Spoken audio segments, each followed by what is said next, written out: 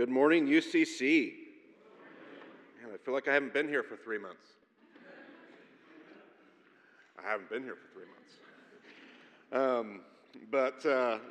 It's good to be back. We are in the midst of a sermon series using the Gospel of Luke to guide a season of reflection about what it means to, if we see the church as the body of Christ, it would make sense that we would look to Christ as the model for whatever we are as a group of people should probably mimic whatever he was in a very literal sense when he came and lived and moved and breathed and walked among us and did his ministry and died and was buried and was resurrected. Like there's something about all of that that should guide our own spiritual formation in a sense. And so we've been using the Gospel of Luke to kind of walk through that. And last week I was here for the first time in 3 months and heard Jeremiah talking about the Good Samaritan and who is our neighbor. And he quotes one of my favorite poems. I'm not a big poetry guy, but one of my favorite poems. Whatever it is that doesn't love a wall, something that doesn't love a wall. Quoted in one of my favorite movies, I will buy lunch for anybody who can tell me, not now, don't shout it out now, but can come out later and tell me where that poem shows up in one of my favorite movies. So free lunch on me if you can tell me. But I just love that poem. So it got me there. And then as he kept walking through the message, I was like, man, he's like preaching all my thoughts for next week. So we're just going to essentially preach Jeremiah's sermon with a little different target this morning. I have about 10 minutes of content, but every time I practice this, it's 40 minutes long. But I swear it's just 10 minutes of content. I don't know what's happening. But we're going to go to the Gospel of Luke and dive into... So last week, Jeremiah talks about who is our neighbor, and he starts talking about this idea of walls and fences, and obviously the play on neighbors. It's the thing that sits between most of us and our neighbors. It might be a decorative fence. It might be a privacy fence. It might be, but we have these boundaries, and boundaries can be a very, very good thing and a healthy thing, and I would preach other sermons telling us to construct boundaries, and yet there are particular boundaries that happen to get in the way many times. Some of them are natural boundaries. Some of them are boundaries that are subconscious. We just kind of build them. Some of them are boundaries based on our trauma and our experiences. We build fences and boundaries. So when we consider who's our neighbor, Jeremiah invited us to consider, well, let's start by not erecting these fences that separate us from our neighbor. And so then, you look on the spreadsheet, and I was like, okay, so what's my task for this week? And he said, Jeremiah had given me the theme of unity and conflict. And I was like, no problem. A couple different things you could talk about there. You could talk about the unity or you could talk about the conflict. I feel like I talked conflict last time I was up here, which was a long time ago, but nevertheless, I thought I would focus more on unity today. And it brought me right back to the same idea about walls. So we talked about neighbors last time. And I don't know if you're like me, but sometimes when I think about unity, which makes me think maybe a little bit more internally. I don't want to only think about the church, but I think a little bit more internally when I think about unity, the theme of unity. And is it just me, or does that seem like an even bigger pipe dream than loving our neighbors? Like sometimes I feel like unity inside the body is like, yeah, right. Like that will ever happen. Like I have a 10 times greater chance of loving my neighbor than the church ever getting along, right? So that was where I started. And so then I looked at the passage and I'm like, well, what passage out of Luke did Jeremiah suggest that I use? It wasn't a hard rule. I could have picked anything, but I'm like, let's see what he had. And the first verse of the passage he gives me is right out of Luke 9, verse 46. An argument arose among them as to which one of them was the greatest. Good work, Jeremiah. It's a pretty good opening line. And I think we've talked before here, in our preaching and our sermon, I think we've reflected on the fact that the Havurah, say Havurah. Havurah is the Hebrew word for a group of study partners, a group of wrestling friends. A Haver is a friend. So a Havurah is a group of those friends. So Jesus' posse, his group of 12 guys and a handful of ladies, that's his Havurah. And we will forever be changed by the chosen now. It's the only thing we can picture biblical reality in. And yet one of the things that I've appreciated about, I have become a sucker for the chosen. We do a commentary on the podcast on it and all those things. So I've had to watch these things episode by episode and think critically about it. One of the things that I really love about what they've done is they've shown this dynamic of the diversity in the midst of Jesus' Havurah. I mean, Jesus goes out to call a group of his disciples, and he calls five boys from Bethsaida. I call them the Bethsaida boys on my tours. Peter, Andrew, James, John, and Philip. They're from a fishing village of Bethsaida. Now, realizing that they could all be their own unique, complex individuals, I'm sure they were, if we made some historical assumptions, they come together from a particular worldview. They come from a Pharisaical worldview. Now, they might have hated it or pushed against it or been rebels in their own right, but that's the world that they come out of. And then the very next person that Jesus calls in the Gospels is Matthew, a tax collector. You could not have chosen a more antagonistic partner for 5 boys from Bethsaida. Matthew is literally the guy who taxes them every day on their catch. So every day they come in, and Jesus says, "Come follow me," and puts them in the same group together. Which then he'll call a couple zealots, Simon the Zealot, I would say Judas Iscariot, I disagree with the chosen. I would say he probably comes from a zealot background. We at least have one. I think there's plenty of evidence to know we have 2, whether it's Judas or not. There's 2 zealots amongst the group, also called with these people that have these very Greek names, which I think a good historical assumption would be they're probably more Herodian, a little bit more secular. So when we read these passages, and it happens a lot in the Gospels, right, where they're arguing about who's the greatest, and we all kind of roll their eyes like those stupid disciples. Have you been on Facebook? It's essentially a gigantic online public who's the greatest forum. Am I wrong? Here's my meme. Here's the link to my source for truth. Here's me posturing about why I'm right. Here's the tribes that I align with. Here's the us arguing about who's the greatest. See, when you realize that Jesus' Havurah is full of Republicans and Democrats, not literally, go with me here, conservatives and progressives, vaxxers and anti-vaxxers, and he puts them all together on purpose. He gets to choose what he builds his church on, and he doesn't choose a particular tribe. That in and of itself, by the way, is a huge lesson for the church. And even here in this body, we can't say, we did it. Yeah, I have loved this church. It has been an oasis in my spiritual experience. Because I've been a part of typical evangelical whatever world. And it's not what I experience here. I don't know what you all, but it's not what I experience here. And that's beautiful. But what that means is, you know the reason I don't experience here? Because we're all a part of a tribe that I would call home, generally speaking. I understand there's diversity of thought here. I understand. But we all kind of belong to a similar, so even we have to look around and go, we're missing a few disciples in the Havurah. It's just our natural bent to find affinity-based, ideological affinity-based groups to find safety for obvious reasons. I'm not even knocking it. I'm just saying it's worth a pause here to notice that when Jesus comes and establishes his church, he doesn't pick 12 guys and a handful of ladies that all agree with the social justice progressive agenda. He also picked some militaristic zealots. Conceal, carry, gun right toting. You know what I mean? Like, don't freak out. Just appreciate, like they literally were packing. They have 2 daggers on the night when Jesus is betrayed. He says, "Do you have any swords?" And they say, "We got 2 rumphea." Say rumphea. It's the Greek word for short sword. They have 2 zealot daggers because they have 2 zealots in the group. They're ready. I'm not kidding. I'm not being poetic when I say there was a couple that were packing. They were.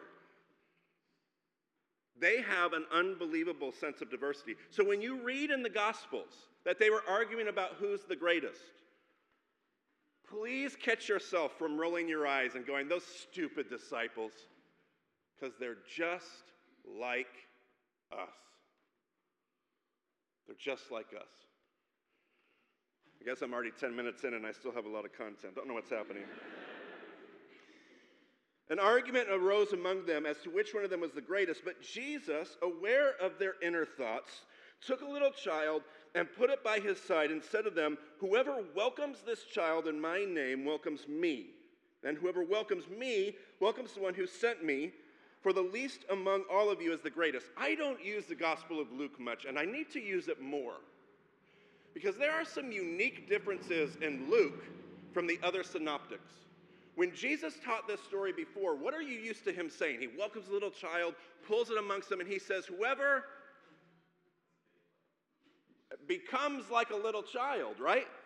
That's what he says in the other two Gospels. Whoever becomes like a child, you cannot enter the kingdom of God unless you become like a child. Radically not what Jesus says in the Gospel of Luke. What does he say in the Gospel of Luke? Whoever welcomes. Well, that's completely different. This teaching is not Jesus saying, "I want you to become like them." He's saying, "I want you to welcome them," which I find interesting. Why would I welcome a child? Because a child does nothing. And why is this Jesus' response to the Facebook meme posting that's going on? Because a child doesn't do anything to my position. A child doesn't prove my point. I don't get anything from the relationship of the child, the presence of the child. If I'm welcoming, like consider a child. It's one thing if we're like, "Oh, yay, the children," all that kind of stuff. Picture me welcoming, taking time out of my sermon to be interrupted, welcome a child. It doesn't serve me in any way. I get nothing out of it. It doesn't prove my point. Whatever they were arguing about, none of the groups win by welcoming a little kid. What is Jesus getting at? And I went back to Jeremiah's thoughts about walls. Because there's something between adults and children that's just kind of a natural wall. It's not even a conscious, I'm not even sure it's a bad wall. That's not even my point. But there's just a natural wall between age and maturity, right? I'm 40. If you put a 5-year-old next to me, there's a natural social wall in between us. So for me to welcome a child is me stepping over a wall, removing a wall, tearing down a wall in order to welcome a child in. Because there's a very natural, it's not going to be efficient, it's not going to be effective, it's kind of a nuisance. We see that in the other gospel accounts. Why in the world would I take time to welcome a child? And I get the whole like, "Man, you're really mean about kids."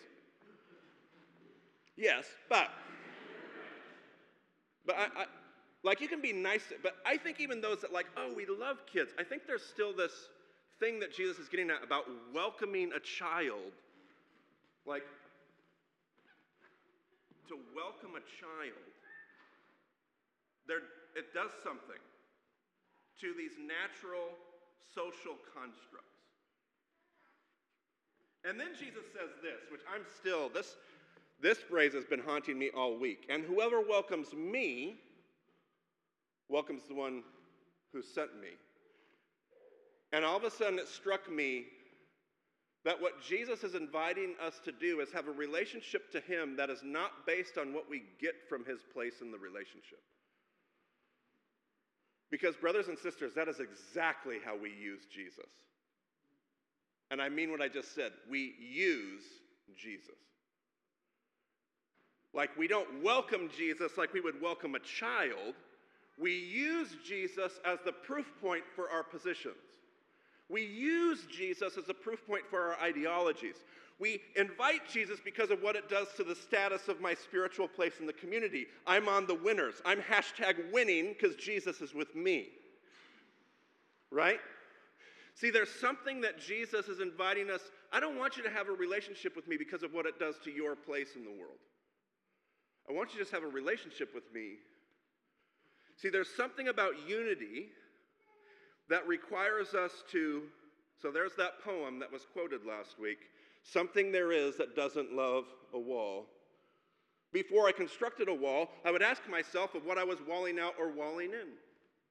Something there is that doesn't love a wall, something that wants it down. Unity requires see, who is my neighbor requires an awareness, a social awareness that we don't construct walls. Unity invites us to actually consider which walls need to come down. Unity actually means I will have to proactively go after some walls. By the way, I'm also up to preach next week, so this is part one of a two-part conversation. Because apparently 40 minutes isn't enough to have this one. Because we're going to have to talk more about what this actually means. So we're going to kind of close things up and still kind of leave us hanging halfway through this conversation.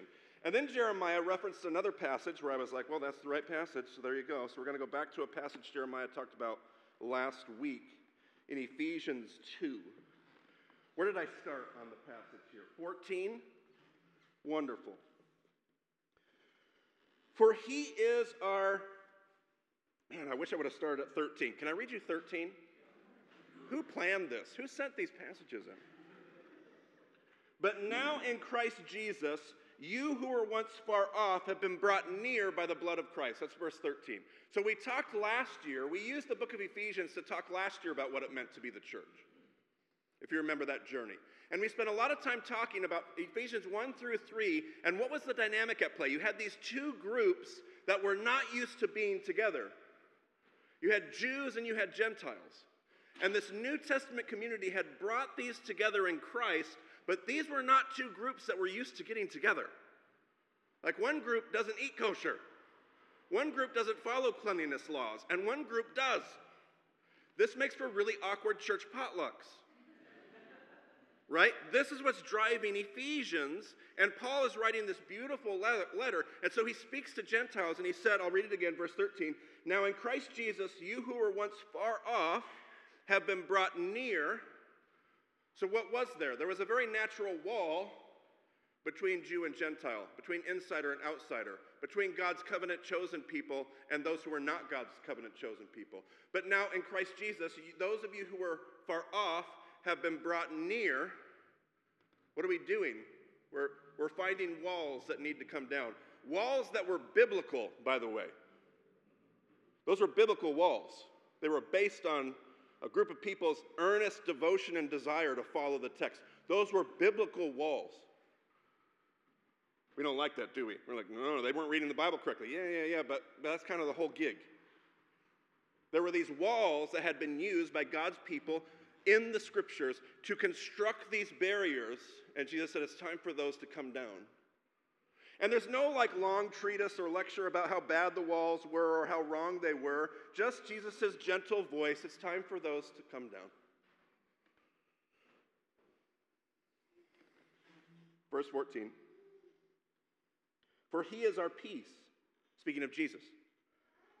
And in his flesh he has made both groups into one. So there used to be two groups, Jew and Gentile. But now he's taken those two groups and made them one. By the way, did he make them one by making them all uniform? Did he ask the Gentiles to become Jews? Did he ask the Jews to become Gentiles? No, because that's not unity, that's uniformity. And those are two radically different things. Uniformity means we just make everything the same. We just make everyone the same. We just all think the same stuff and become the same thing. But unity actually demands the distinctions. It demands the diversity, or it was never unity to begin with. Unity is where you see the distinction and still find a common bond that transcends the distinctions on another level. So unity is this thing that calls us to this other level rather than letting the distinctions be the thing that divides us. Unity transcends it and pulls it together. Unity demands the distinction. So there still is Jew and Greek. But we are now one in Jesus. This is one of the main themes of the book of Ephesians, is unity and oneness in the church. And yet Paul's talking about these two groups, but they've been made one in this new humanity. In this new humanity. I love that the NRSV translates it that way. Is that what we have it there? Made both groups one, that is, maybe I'm not quite there yet. Hold on. Stick with your notes, Marty. And he has broken down the dividing wall. So what has Christ done? He's went and found a wall, and he's broken it down. That is the hostility between us.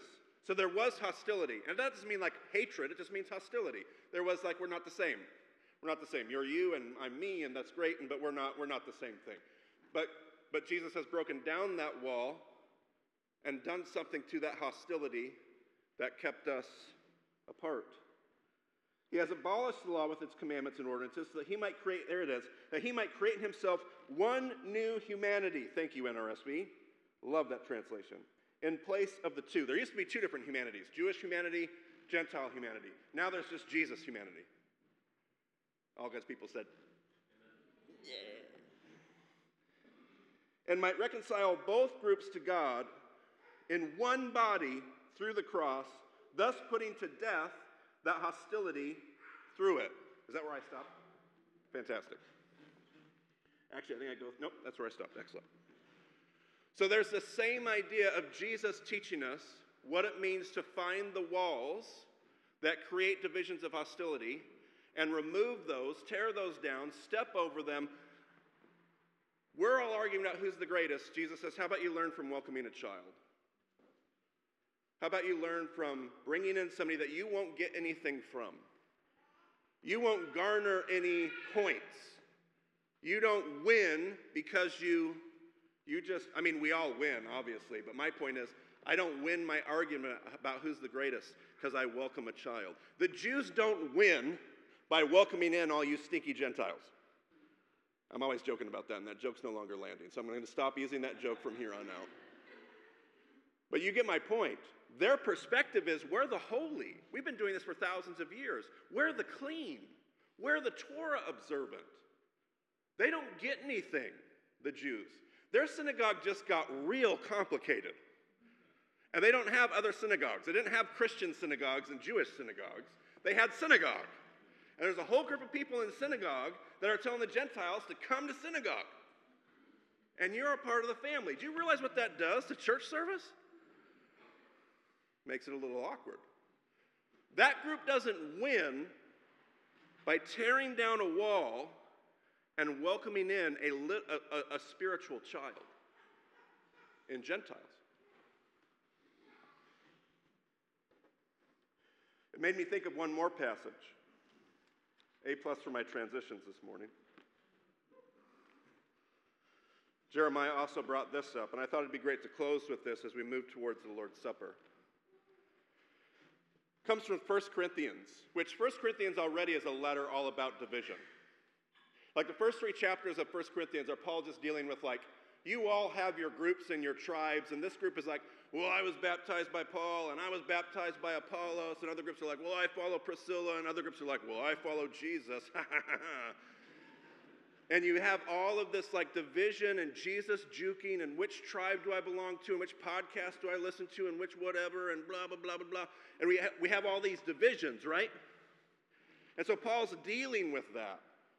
And ultimately, this conversation culminates in this passage that we quote all the time when we take the Lord's Supper. Not necessarily here in this church, but it always has just, I've always just grimaced every time we quote this passage, because I feel like we always forget the context that we're quoting when we go to the Lord's table, because Paul is letting them have it. And we quote it every time, like just like the cool, fun passage. And this is Paul, like, he's furious at the Corinthian church. Listen to this. Starting in verse 17. Now, in the following instructions, I do not commend you, because when you come together, it's not for the better, but for the worse. How could coming to the Eucharist table be a bad thing? Paul's like, what you're doing makes this worse, not better. Not even this table can save you from what you're doing to it. For to begin with, when you come together as a church, I hear that there are divisions among you. And to some extent, I believe it. Indeed, there have to be factions among you, for only so will it become clear who among you are genuine. I think that's sarcasm, but I'm not going to get bogged down on that. When you come together, it's not really to eat the Lord's Supper. For when the time comes to eat, each of you goes ahead with your own supper. One goes hungry, and another becomes drunk. They must have used bigger cups. So in the early church, when they came together, it was more of a meal. Josephus even references these love feasts. There's a lot of discussion. Is that even what's happening at these But when they get together for the Lord's Supper, it's like you've brought your own stuff like we used to in COVID, and we would bring our own elements to the park, right? So imagine if you bring your own elements, and the wealthy families are over there, and they've got like a spread, like they got like lunch, and more than enough. And we have other families that don't even have enough to buy the elements. Like imagine how screwed up that gathering is. On some level, that gets us close to what must be happening in Corinth. There are these divisions, and some have excess. And Paul's like, this very moment is supposed to be you telling the world what the body of Christ looks like. And you have divisions and inequity and injustice. Whatever you're doing is not the Eucharist. What? Exclamation point. Do you not have homes to eat and drink in? Or do you show contempt for the church of God and humiliate those who have nothing? What should I say to you? Should I commend you for this? In this matter, I do not commend you, in case you were curious. For I received from the Lord, but I also handed on to you, that the Lord Jesus, on the night when he was betrayed, took a loaf of bread, and when he had given thanks, he broke it and said, "This is my body, that is for you. Do this in remembrance of me." In the same way, he also took the cup after supper, saying, "This cup is the new covenant in my blood. Do this as often as you drink it in remembrance of me. For as often as you eat this bread and drink this cup, you proclaim the Lord's death until he comes." So in this act, there's something that we are proclaiming to each other, to anybody watching, but there's a proclamation in this act of this is what the death of Jesus brings about. This is what the body of Christ looks like. Whoever therefore eats the bread or drinks the cup of the Lord in an unworthy manner will be answerable to the body and the blood of the Lord. Examine yourselves, and only then eat the bread and drink the cup. For all who eat and drink without discerning the body, eat and drink judgment against themselves. So that's pretty heavy to close that passage off with. Be careful how when you come together, make sure you're discerning this moment, because if you don't and you take this incorrectly, you drink judgment on yourselves. And there's this phrase in there that always apparently just stumped all of the church communities I was ever a part of. Discern the body. So what does that mean, to discern the body? A lot of people focused on the examine yourselves part of it. So you do this soul searching. That was a large part of what I grew up handed. Like when you take communion, make sure you're searching yourself. Examine yourselves, Paul said in the verse prior. But what did he mean when he said discern the body? I've been a part of other more higher church, more reformed traditions that I was raised in. We only took communion once every 4 months because it had to be super special. And there was something in that community that was more about discerning the elements, which I'm not even sure what I was supposed to be discerning. Because we weren't even Lutheran or had any, substantiation issues. We just were like holding the bread. And I'm not sure what I was supposed to discern, but I was supposed to discern the elements. Bread. Body. I don't know what I was supposed to do. But Paul has been talking about a body for 11 chapters. What is the body that Paul has been talking about? The church. The body of Christ has been the topic of Paul's conversation for the entire letter. What did he just get after them for?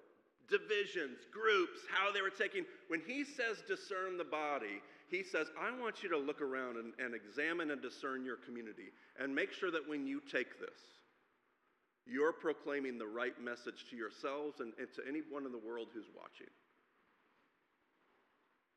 Which means it sounds to me like Corinth had some wall tearing down to do. Because that's what unity demands. Unity, how do we love our neighbor? Well, let's not erect walls. Okay, how do we love ourselves and find unity? We're going to have to actively, proactively tear walls down. We will have to tear walls down.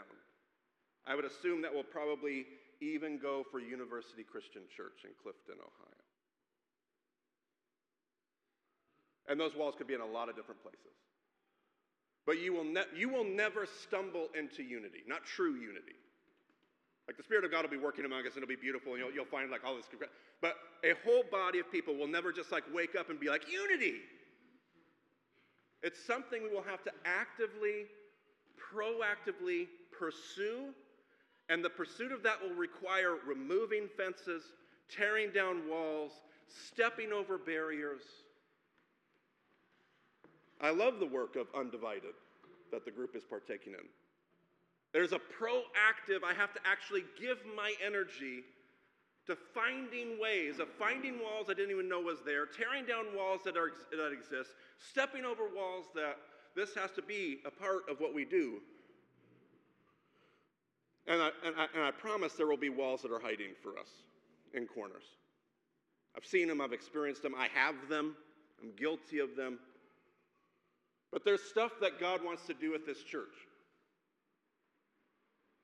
Beyond this moment, beyond just where we've been, there's something that God wants to do with this church moving forward. I promise. I promise.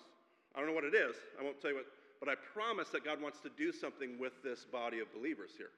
We're a part of the body of Christ here in Cincinnati, and God wants to do something with this room and those of us in this room. And whatever that is, it will require along the way finding walls, maybe even biblical walls. Maybe even walls that were constructed because the Bible says. But we've been wrong about what the Bible says before. Thank you for chuckling at that. I got real nervous about that line. But we've been wrong before. We'll be wrong again. Remember Peter in the book of Acts? See, now I'm going into content that's not even in my notes. Remember Peter in the book of Acts? The sheet comes down, rise, kill, and eat. And he's like, no. Like he knows his Bible. And yet there were things that his understanding of Bible had led him to do, which was keep all those Gentiles out. And God's like, I never actually said that. I told you not to eat an alligator. That's in the text. It says reptiles. I'm assuming it was an alligator. I got offered alligator just a couple weeks ago on book tour. I was like, I can't, sorry. Kosher. But, right? I told you not to eat an alligator. I didn't tell you that those who invited you to eat alligator were bad too. I just told you not to eat alligator. I didn't tell you not to have dinner with the people that eat it. And Peter goes, biblical walls that actually need to come down in order for Jesus to do the things that Jesus wants to do in the world. There might even be some of that in our own world today. And we'll have to listen to the Spirit of God moving in all of us together to find out what those things are. I don't even know how long I've been talking, but let's pray. Jesus, unity is hard. It's always been difficult.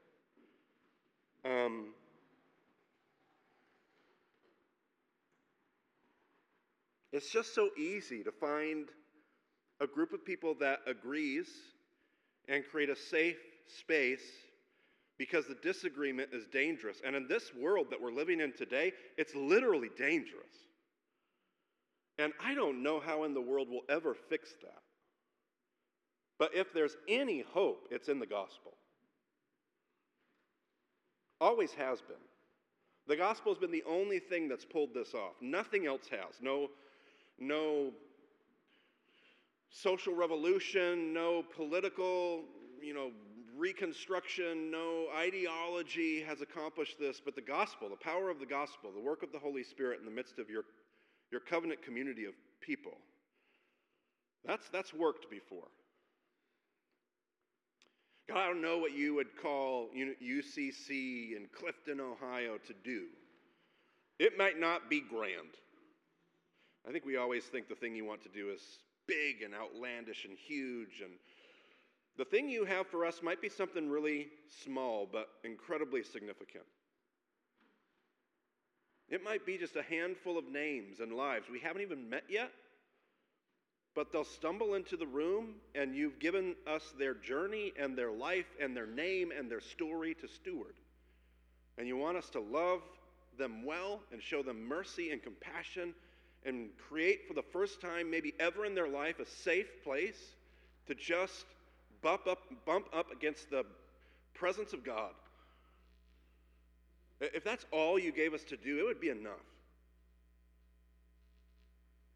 So I pray we're ready for that. That we are letting ourselves be remade into followers of Jesus that are everything you need us to be for somebody else that needs us to be exactly who we are. And we know we'll never be perfect. We're going to say a confession here right in a moment, Jesus, because we screw this up every week. And so every week that confession is right and fitting. But we're also being made new every week. And there are far more moments of redemption, whether we choose to believe that or not. There are far more moments of redemption in our lives than there is failure and sin. The grace is winning. It always has been winning. Paul said in Romans, if sin can enter the world through one man, how much more can grace undo through one man the sin we struggle with? God, would you give us hope to believe that might be true for us? And would it change the way that we worship, and change the way that we walk, and change the way that we fellowship, and change the way that we interact with walls? Jesus, thanks for loving us and asking us to be more like you in that. It's in Jesus' name we pray. Amen.